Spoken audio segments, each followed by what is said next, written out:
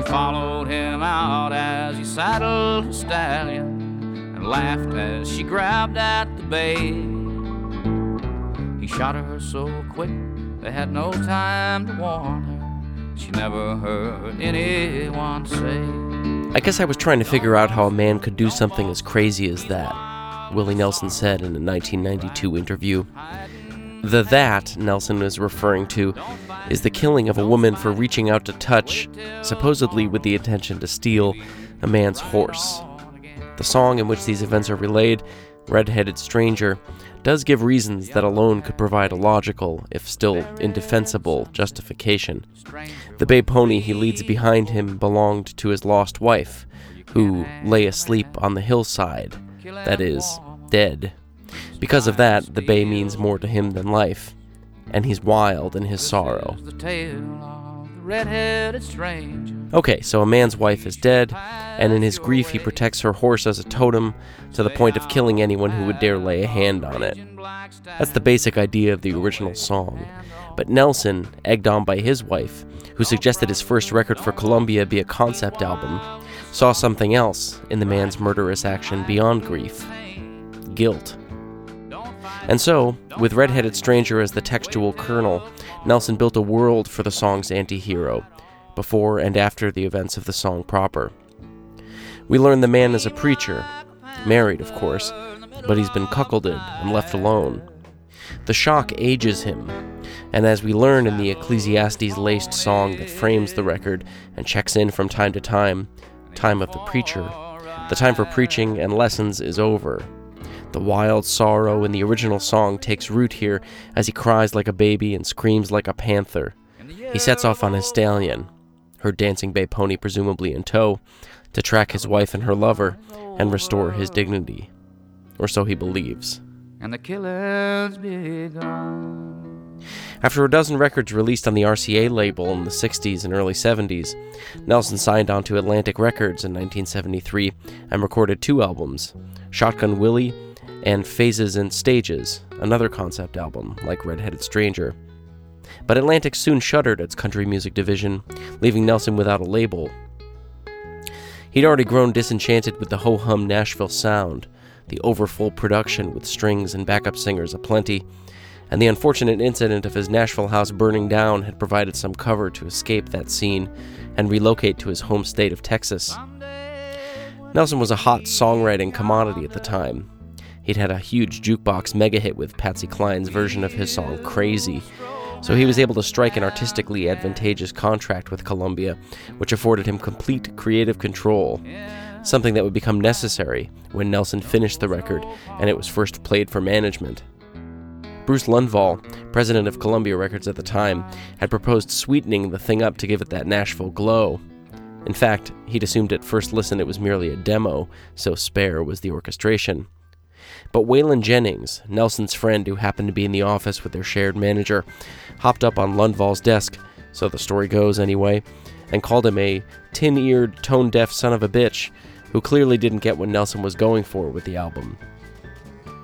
When the record went gold within a year, Lundvall supposedly sent Jennings a gold record with a note that read, "This is from that tin-eared, tone-deaf son of a bitch. You were right. Here's your album." Red-Headed Stranger would go on to become the first million-selling country album ever. The 4th track, a medley, sutures an original song, Blue Rock, Montana, which in just over a minute describes the tracking and killing of the stranger's wife and her lover in a local tavern, to a brief iteration of the title track. In so doing, Nelson smooths the seams between the pre-existing and the new, sowing narrative seeds that will come to bloom on the B-side of the record. For example, there are poetic, if gruesome, parallels between Blue Rock, Montana and the Flipside's opener, Denver, which, again very briefly, just under a minute, details the stranger sauntering into the Colorado City of Light and spying a woman who might absolve him. Both events, the double homicide in Blue Rock and the meet cute in Denver, take place in, quote, a tavern in town in a quiet little out-of-the-way place. In Denver, they smile at each other as he walks through the door, and they danced with their smiles on their faces, and they danced with a smile on their face. In Blue Rock, they, The couple that proved the wife's infidelity smiled at each other when he walked through the door, and, owing to the speed of the redhead's draw, they died with their smiles on their faces. They died with a smile on their face. The songs are nearly identical in structure, harmony, and instrumentation, save the added piano in Denver, and it's an incredibly effective move. Similarly, the framing device of the song Time of the Preacher is powerful every time it returns. The story moves forward with a familiar narrator at the helm. Maybe he'll ride on again. Denver leads directly into a pair of instrumental numbers, during which we, the listener, imagine the red-headed stranger dancing with this new stranger, both smiling, in the out-of-the-way tavern.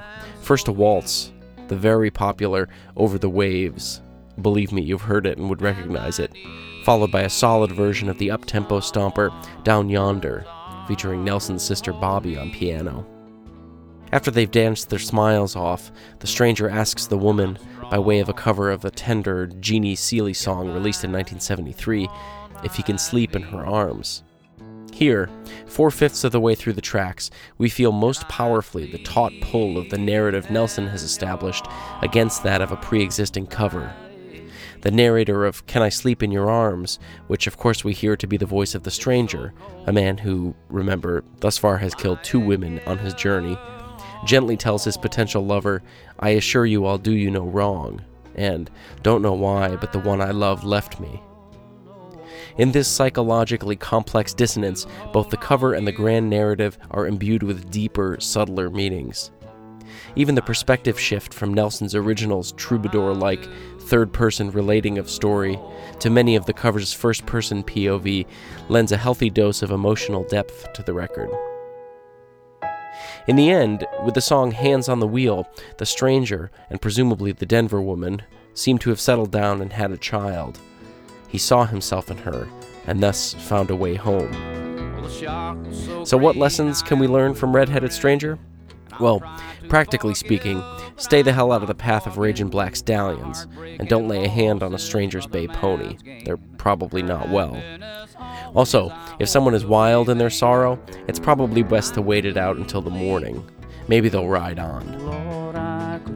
But perhaps most importantly, if Willie Nelson says the record's done, the record's done. I'm Josh Rutner, and that's your album of the week.